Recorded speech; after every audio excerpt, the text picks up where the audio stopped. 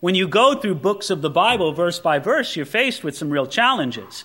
And that's just exactly what we face here in 2 Samuel chapter 21. This is a passage of Scripture that makes people not want to teach through the Bible verse by verse because it's very challenging. This is the kind of passage where if you're reading a commentary, oftentimes they would skip right over it and not deal with the passage, and to your great frustration, it's just the passage that you wanted some illumination on, and they don't speak to you about it. But let's jump right into it and get a sense of what the Lord would have to say to us this morning. 2 Samuel chapter 21, beginning at verse 1. Now there was a famine in the days of David for 3 years, year after year, and David inquired of the Lord. And the Lord answered, "It is because of Saul and his bloodthirsty house, because he killed the Gibeonites." Do you have the picture in your mind here? Here's David, king over Israel, and a year of famine comes. Now you should know that in the ancient world, famine, you could almost make it just equal drought. Most famines were caused by drought. They didn't have artificial irrigation. And when the rains didn't fall, you didn't have crops. Oh, it's true that sometimes that famines were caused by some kind of plague or locusts or blight, but typically it was drought. And so you can just picture David presiding over Israel during a dry year, and the crops that come in are very scanty, very small. But the nation suffers through it for a year, and nobody thinks much of it, right? I mean, bad years happen when it comes to the weather. You don't want to make a great big spiritual deal over every little trial. And so David and his men, well, that was a bad year. We just trust God for a better one next year. Then the second year comes along, and it's not so good either. And now they're getting a bit concerned. It's like, well, who knows what's happening with this? We just barely scraped by now this second year. But when the third year came and the rains weren't there and it looked like great famine was going to come upon the land, David wisely said, there must be a spiritual reason behind this. This isn't all just about weather patterns and where the jet stream is and high and low pressure systems. The hand of God must be in this somewhere. We need to seek the Lord and inquire of Him, Lord, what's going on? What great wisdom King David had. You know, David knew that there wasn't a spiritual reason, or might I say a great spiritual reason, behind every problem. Sometimes people get off on that misconception, right? Oh, Lord, why did I catch 3 red lights in a row? Lord, what are you trying to tell me through this? And, you know, God may just be telling you, slow down. I don't know, but you don't have to make a great big deal about it. But then again, other people are blind. The circumstances of their life are impressing them. God is trying to get their attention. He has the whooping stick out on them in a fatherly chastising way, and they're not listening. Well, David was listening. He inquired of the Lord, Lord, what's going on? And the Lord told him, did you see that in verse 1? David inquired of the Lord, and the Lord answered, it is because of Saul and his bloodthirsty house, because he killed the Gibeonites. And David said, Lord, Saul hasn't been king for 40 years. But yet you say it's because of Saul and his bloodthirsty house that the whole nation suffered for Saul's sin. Maybe they approved of it. Maybe they didn't mourn it. Maybe they didn't do what they could to hinder it. But we don't know all the reasons why. But Saul sinned, and the nation suffered some 40 years later. And it was the sin of him and his household killing the Gibeonites. When David heard that it was because Saul killed the Gibeonites, a chill ran up his back. Because David knew his Bible. He knew from the book of Joshua who the Gibeonites were and why the people of Israel had a special obligation to treat the Gibeonites well. You see, some 400 years before this, 400 years before David's time, in the days of Joshua, God commanded Israel to go and take possession of the entire land of Canaan. And as an act of judgment against the depraved people of that land, God commanded them to wipe out all the inhabitants of Canaan. We might think that it was a horribly severe judgment, but it was justified. An archaeologist will tell you of the great depravity, morally and culturally, how the Canaanite cultures practiced human sacrifice on an almost unheard of level, and how it was essential that that land be cleansed as an act of judgment. And God sent the army of Israel in a unique way into that land to judge the people of Canaan and to cast them out of the land. And God said, don't spare anybody. Any of the native peoples of this land, you're to cast them out. Well, the Gibeonites were clever. The Gibeonites came unto the people of Israel to strike a peace treaty. But they came very cleverly. They came acting as if they had come from a long distance, that they didn't even live in the land of Canaan. And so they got guys and they didn't have them shower or bathe for a month. And then they got the oldest, most worn-out sandals they could find. And they got bags full of the moldiest, crustiest bread that you could find. And then they had those guys walk into the camp of Israel and meet with Joshua and the leaders of Israel. And they said, oh, Joshua, we're the Gibeonites, and we've come from a far, far distance.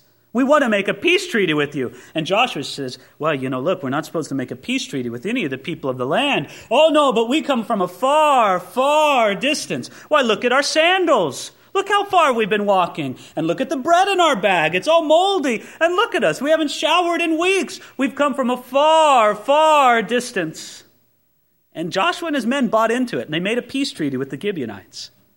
Well, God revealed it to them that they didn't come from a far, far distance, that they lived right there in the land of Canaan. But God told them, you made this promise, you've got to keep it. You swore that you would not destroy the Gibeonites, and so you can't. You have to treat the Gibeonites peaceably all the time that they are in the land of Canaan. Well, this was the law, this was the promise, the covenant, the oath that King Saul broke when he brought this massacre against the Gibeonites. So David has the picture here right after the end of verse 1. By the way, may I say before we go on to verse 2, this emphasizes some important principles to us already just from verse 1. Here's the first principle. God expects us to keep our promises. That sounds elementary, doesn't it? But we need to hear it in our own day. We've come to the place where in a lot of arenas in our life, we don't even expect people to keep their promises. You listen to the politician make the campaign promise. You don't even expect him to keep it. It's like everybody, you wink at him and he winks at you. I'm just saying this so you'll vote for me. And you wink back, I don't expect you to fulfill any of this because I know you're just saying it so I'll vote for you. The commercial makes the promise. Either right out front or just subtly they make the promise, you buy our product and look how great life will be for you. And you don't believe it for a minute. You might buy the product, but you don't believe the promise. Interesting, here in our community, we have a lot of people who work in the entertainment industry. And the entertainment industry is one where oftentimes dishonesty is just a pattern of doing business and deal making. Two men will sit across each other to negotiate a deal, and each one of them knows that the other's lying through their teeth, and they'll just all have to sort it out with lawyers later. But they work it out. Well, it just shouldn't be like that for believers in the Lord Jesus Christ. God expects us to keep our promises, to be people of our word. We don't walk around talking with our fingers crossed behind our back. We keep our promises. We could also say that we learn from this that God expects nations to keep their promises. He expected Israel to keep the promise that they made as a nation. We can also say that time does not diminish our obligation to our promises. This promise was 400 years old, yet God still required it from Saul and the nation of Israel. Some of us have a way of thinking that somehow promises that we make are sort of freshness dated. Like the milk you get in the dairy case. And, this is a stale promise, so I can throw it out. No. Isn't that how a lot of people treat their marriage promises? Well, boy, that was a long time ago. I guess things change. Not in God's eyes. God holds you to the promise, and you're required to keep it. The fourth principle that we see from this, just before we move on to verse 2, is we see the principle that God's correction may come a long time after the offense. Don't you find it interesting that this famine that came because of the slaughter of the Gibeonites came some 40 years after Saul performed this? I think it's fascinating, but it's a principle. It doesn't necessarily mean that God will bring the correction immediately after the offense. Sometimes it is delayed. So let's look here at verse 2, how it works out. So the king called the Gibeonites and spoke to them. Now the Gibeonites were not of the children of Israel, but of the remnant of the Amorites. The children of Israel had sworn protection to them, but Saul had sought to kill them in his zeal for the children of Israel and Judah. So we're just told what we knew before, how God had a special responsibility upon Israel to treat the Gibeonites good because they had sworn this covenant to them. But Saul forsook that covenant. And did you see why at the end of verse 2? It says, Saul had sought to kill them in his zeal for the children of Israel and Judah. Now let me ask you a question. Zeal for the children of Israel and Judah. Is that a good thing or a bad thing? Is it good for the king to be zealous for the people? Well, it's a good thing. Then what went wrong? I think what we have to see is that normally that kind of zeal is a good thing, but Saul's misguided zeal was a sin and brought calamity on Israel.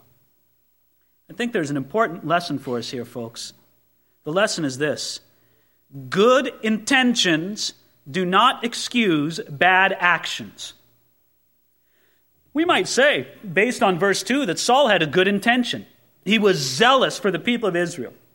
Maybe he said, Israel for the Israelites, and we got to drive out all the Canaanites. And here's the Gibeonites. They're descendants of ancient Canaanite tribes. Let's drive them out. And he might have been very zealous to do it. But friends, good intentions don't excuse bad actions. We oftentimes want to excuse our bad actions when it comes when they come to light. We want to excuse them by saying we had good intentions. Let me give you an example of how this commonly works out. I see a sin oftentimes excused by good intentions, and it's the sin of gossip. Well, I just wanted to share that prayer request with that brother or sister. I just wanted to unburden my heart. I just wanted to whatever. And it might be great intentions, but if the action is bad, the action is bad. You see, sometimes we get mixed up in this. God is concerned about both our intentions and our actions. Now, surely it is better to have a bad action with a good intention. I mean, that's better than having the bad action with a bad intention.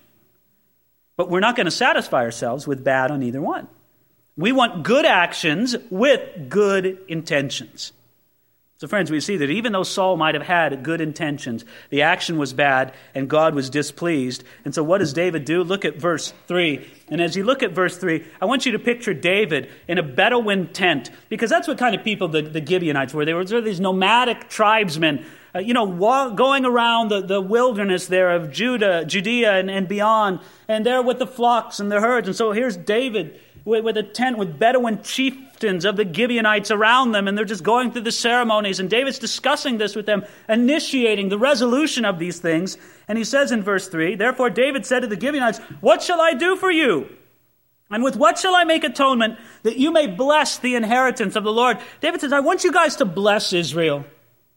I don't want you to be still bitter or sore about the massacre that we committed against you. I know that if you will bless us, the heavens will open, the rains will fall, the famine will be over. What do we have to do so that you will bless the inheritance of Israel? And look at the answer there in verse 4.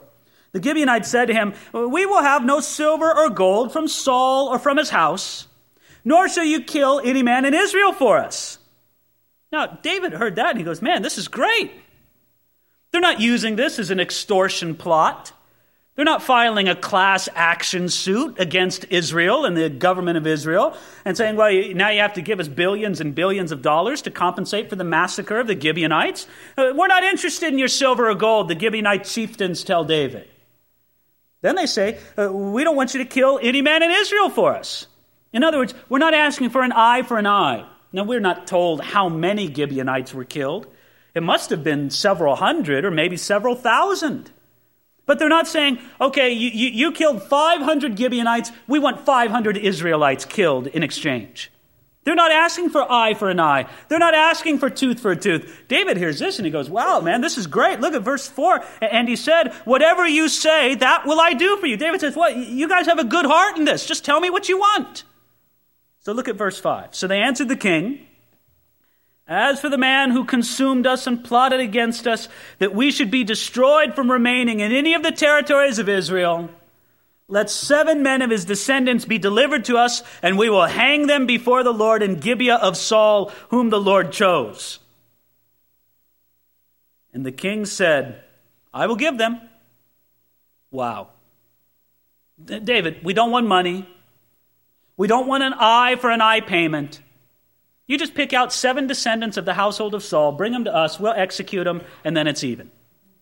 And David says, great, let's do it. Now, this is a place that stumbles many people. They say, how could this be? How could these innocent men be punished for the guilty Saul? Well, let me address this. First of all, we don't know that these were innocent men. Did you see what it said in verse 1 when the Lord explained the problem to David? Look again at verse 1. David inquired of the Lord, and the Lord answered, it is because of Saul and his bloodthirsty house. It wasn't that Saul committed this atrocity on his own, and he very well may have had the assistance of these very men who are going to be delivered up for execution. That's possible. It's possible that they approved of this crime or benefited from it, perhaps in the spoil or the booty that was taken from these massacred Gibeonites. That's one way of looking at it. Another way to look at it is that this may be the hand of God doing something for David that David would not do for himself. You see, David would not massacre people from the family of Saul. Now, that was the custom in that day. When one dynasty replaced another dynasty, the new dynasty wiped out everybody from the old house, because you didn't want any competition for the throne. And isn't it interesting that some of the trouble that David endured in his kingdom came from people from the household of Saul, like Shimei, like Sheba, who was probably from the household of Saul, because it says he was a Benjaminite. Now, David wouldn't deal with these people because he said, I don't want to dishonor the household of Saul. This may be God's way of saying, look, I know that there's troublemakers among the household of Saul. I'm going to take this out of your hands, David. And so I'm orchestrating this in part to deliver these men up for execution. That may be another reason. And let me say thirdly, that we should know as well that this just was not strange in the ancient world. Now, I know we can't explain everything by saying, well, it's just how they did it in those days. But you should know that this wasn't a surprise to David, because this is how they did it in those days. It was not unusual to punish a householder, the descendants of a man, in the place of a man. Saul was gone, but his descendants lived on, and Saul's heritage, Saul's inheritance could be punished through the descendants. And so for those 3 reasons, we don't know that they were innocent. Number 2, this may have been God's way of taking care of something for David that he wouldn't take care of for himself. And number 3, it was the custom of the day. We can say, well, we can understand how this happened, why they would take these perhaps innocent men and make them die for the guilty so that blessing could come upon the people of God. So David said, well, I will give them. And this is how it happens in verse 7. So the king spared Mephibosheth, the son of Jonathan, the son of Saul, because of the Lord's oath that was between them, between David and Jonathan, the son of Saul. So the king took Armoni and Mephibosheth, the 2 sons of Rizpah, the daughter of Ahiah, whom she bore to Saul, and the 5 sons of Michal, the daughter of Saul, whom she brought up for Adriel, the son of Barzillai the Metholite. And he delivered them into the hands of the Gibeonites, and they hanged them on the hill before the Lord.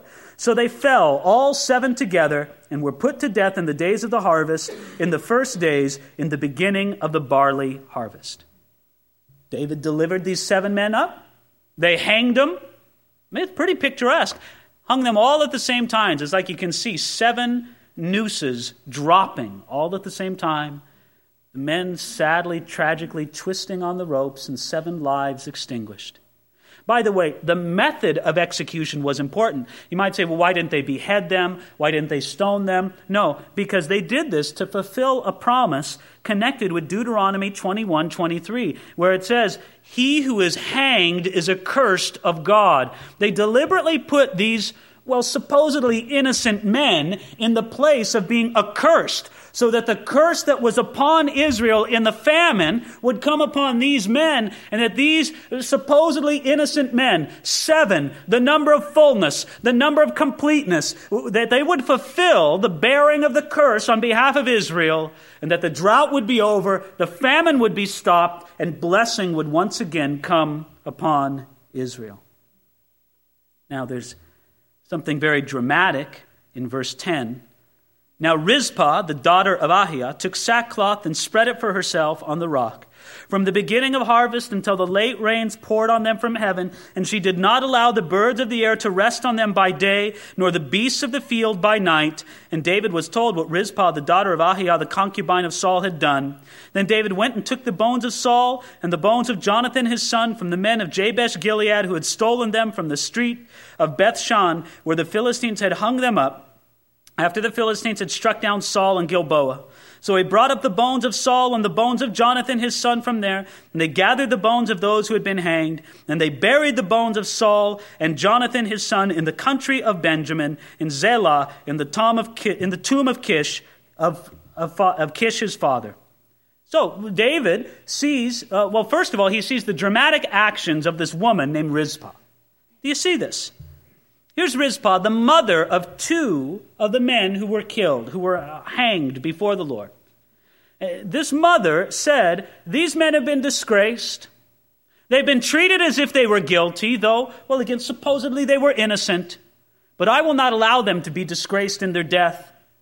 You see, again, in the thinking of that ancient age, there was a fate worse than death. And you know what the fate worse than death was? Not only to be executed, but after execution to have your body disgraced. And she said, I'm not going to allow these bodies, though the Gibeonites will not bury them. They want them to be disgraced. They want the curse to come upon these bodies in full force. I'm going to stand as a vigil over these bodies. And when the birds of the air come, I'm going to shoo them away. When the wild predators come at night to scavenge these bodies, I'm going to shoo them away. And I'm going to stand vigil over these bodies until when? Did you notice that in verse 10? From the beginning of the harvest until the late rains poured on them from heaven. I'm going to do it until the drought ends. I'm going to do it until we know that their sacrifice was not in vain. I'm going to do it until we know that there's an answer from heaven saying, I will now pour down rain upon you and the drought is over. And this godly, very motherly mother with the heart of a mother says, I will not allow these boys to be disgraced in death. I will not allow their lives to be ended in vain. I'll stand vigil over their bodies until the rain comes, and she did. David heard about the great heroism of this woman, and he said, I'm going to give these men a special burial. And so he got the bones of Saul and Jonathan and collected them with all the remains of these men and gave them a special burial in Saul's ancestral home. So what's the result of it? Look at the end of verse 14. So they performed all that the king commanded, and after that, God heeded the prayer for the land. I think it's fascinating that there's an interesting principle at work here. It's a principle drawn from Numbers chapter 35, verse 33. Let me read that to you. God says there, you shall not pollute the land where you are, for blood defiles the land, and no atonement can be made for the land for the blood that is shed on it, except by the blood of him who shed it. The idea there in Numbers chapter 35 is that unpunished murders defile a land, and God will one day require the blood from unpunished murders. He will require it in his justice from that land. And that's why David commanded all this to be done, because he knew that the blood of the unpunished murders of the Gibeonites and the broken oath, that it cried out to God from earth to heaven, and that it had to be answered by blood. How relevant is this to our own day? Have you been reading the newspapers lately? Do you see how they say that Los Angeles is the murder capital of the nation? That almost 600 people have been murdered in the city of Los Angeles this year. That there was just 16 or 17 within the last week, people murdered on the streets of Los Angeles. They say that the new police chief of Los Angeles gave a directive to his commanders that he wanted to be called anytime, day or night, whenever a homicide happened in his city. Well, the police chief hasn't been getting much sleep then. And when you look at the newspaper and when you look at the Bible, your heart becomes very heavy for our land. You say, Lord God, if the blood of unpunished murders cries out from the earth to heaven for justice, then oh, what a cry must arise from our blood-soaked land. It pains me to say that murderers often go unpunished in our country. You know, there's so many hoops that have to be jumped through before a murderer can be punished. You know, first, the murderer has to be caught. Then he has to be properly arrested and processed. And then they have to be convicted in a trial, which we know sometimes just doesn't happen. And then they have to be sentenced justly. I've heard it said that a person has a greater chance of winning the lottery than a murderer has of actually being executed for their crime. That's how rare, proportionately, the death penalty is actually applied for murders in our land. It grieves us when we think of the unpunished murders in our nation. Friends, when we look at that, we cry out to God for mercy. Can anybody say that just on that basis alone that the United States does not deserve the judgment of God? That there's so much unpunished violence in our land. And might I say as well, and friends, I want you to know that this is not an editorial or a political comment at all. This is a biblical comment. That the Bible teaches us in Romans chapter 13 that the fundamental duty of government is to keep order and to punish evildoers, and might I say by implication, to leave the innocent alone. That's the fundamental duty of government. And might I say, if we look at the murder rate and the violent crime rate and the unpunished murders that go on in our land, we would have to say that our government isn't fulfilling the fundamental duty in God's eyes of what government should do, to punish evildoers. There's a lot of evildoers who are never brought to justice. Well, it should stir up a spirit of prayer within you for our land. That God would withhold his hand of judgment because we deserve it.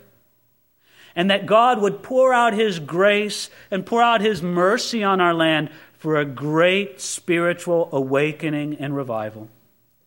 That is what is needed in those areas of Los Angeles that are ravaged by such terrible crime. They need a great awakening of the Spirit of God to turn people away from violence and gangs and drugs and crime and to turn them to Jesus Christ.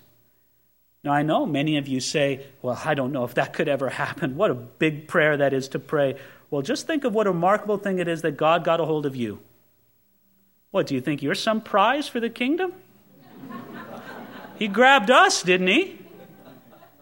And if God can change us, we trust he can change others, and we need to plead with him to pour out his Spirit upon our land for that. So we're left with a challenging passage in front of us. Friends, we can't leave it without considering this thought. Two thoughts, perhaps, to conclude with. First of all, doesn't this show us how seriously God takes covenant? How seriously God takes oaths? Now, if God expects man to keep oaths and covenants that seriously, how do you think God regards the covenant he makes with us? Oh, he will never fail the covenant he has made with you. Never, ever. I love reading in the book of Revelation about the throne of God, and it tells us in the book of Revelation that surrounding the throne of God, overarching it, if you will, is a green-hued and emerald rainbow. that covers over the throne of God. And the rainbow, we know from the book of Genesis, is a great picture of God's covenant and the remembrance of his covenant before man, because the rainbow was what God put in the sky to say, I will always remember the covenant to not destroy the earth again by flood. And God has set a rainbow around his throne to tell you and I that though he's reigning in resplendent majesty in heaven, then nevertheless God says, I am a covenant-keeping God, and I will not forget the covenant I've made with you. Have you received God's covenant of salvation? Have you had your life changed by his life-changing work? Have you had that covenant work in your life? God will not forsake his covenant to you. If he expects man to keep it this seriously, how could God ever do less? Secondly, do you see the great shining picture of Jesus in this chapter? You know, the Bible says that the story of the Bible, it's written of him in the book. The testimony of the Scriptures is of Jesus Christ. Well, do you see it here? Here you have a group of 7 men, the number of fullness, the number of perfection, perfect man, if you will. Seemingly innocent, judged by hanging in public exposure, the innocent in the place of the guilty, so that God's hand of judgment would be lessened from his people, and that blessing would rain down from heaven and bring fruitfulness to God's people once again. If that's not a description of the work of Jesus on our behalf, then I don't know what is. God's perfect man, the sinless Son of God, the innocent, punished in the place of the guilty. Who is the innocent? Jesus. Who is the guilty? Me. You also. The innocent punished in place of the guilty. Publicly hanged, publicly exposed, so that the curse of God would rest on him instead of us, so that God's hand of judgment would be released from his people, and that blessing would come down from heaven and bring fruitfulness to God's people. Where do you fit into that? Have you accepted God's covenant towards you in light of that? Have you embraced it? Have you put your trust in Jesus' atoning sacrifice? Maybe you're here this morning trying to save yourself. You're thinking that God will put another star on your church attendance chart in heaven. And if you get enough of those, then you're in for sure. No, you can't put on enough stars. You can't do enough good works. No, it's the work of Jesus Christ on your behalf, the innocent in place of the guilty, deflecting, absorbing the curse of God that you and I deserve, so that we can be blessed with showers of blessing from heaven, and that fruitfulness can be restored. No reason for spiritual famine in this room. No reason for dryness. Because of the work of Jesus, it's been made abundantly provided for us.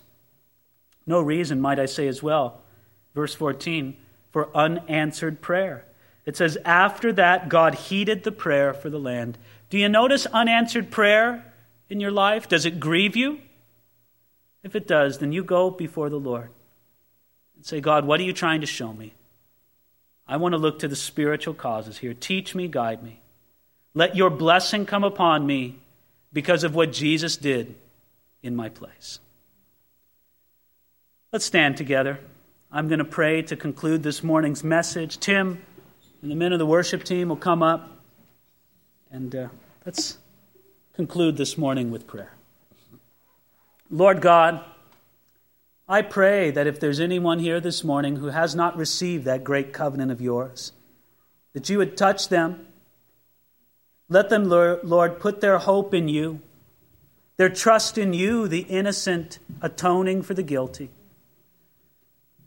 And Lord, we pray as well that you would give us a dissatisfaction with unanswered prayer, that you would compel us to look for the spiritual causes behind any such lack, and that we would trust in you and devote ourselves to you. Bring down blessing from heaven, Lord. We pray this in Jesus' name. Amen.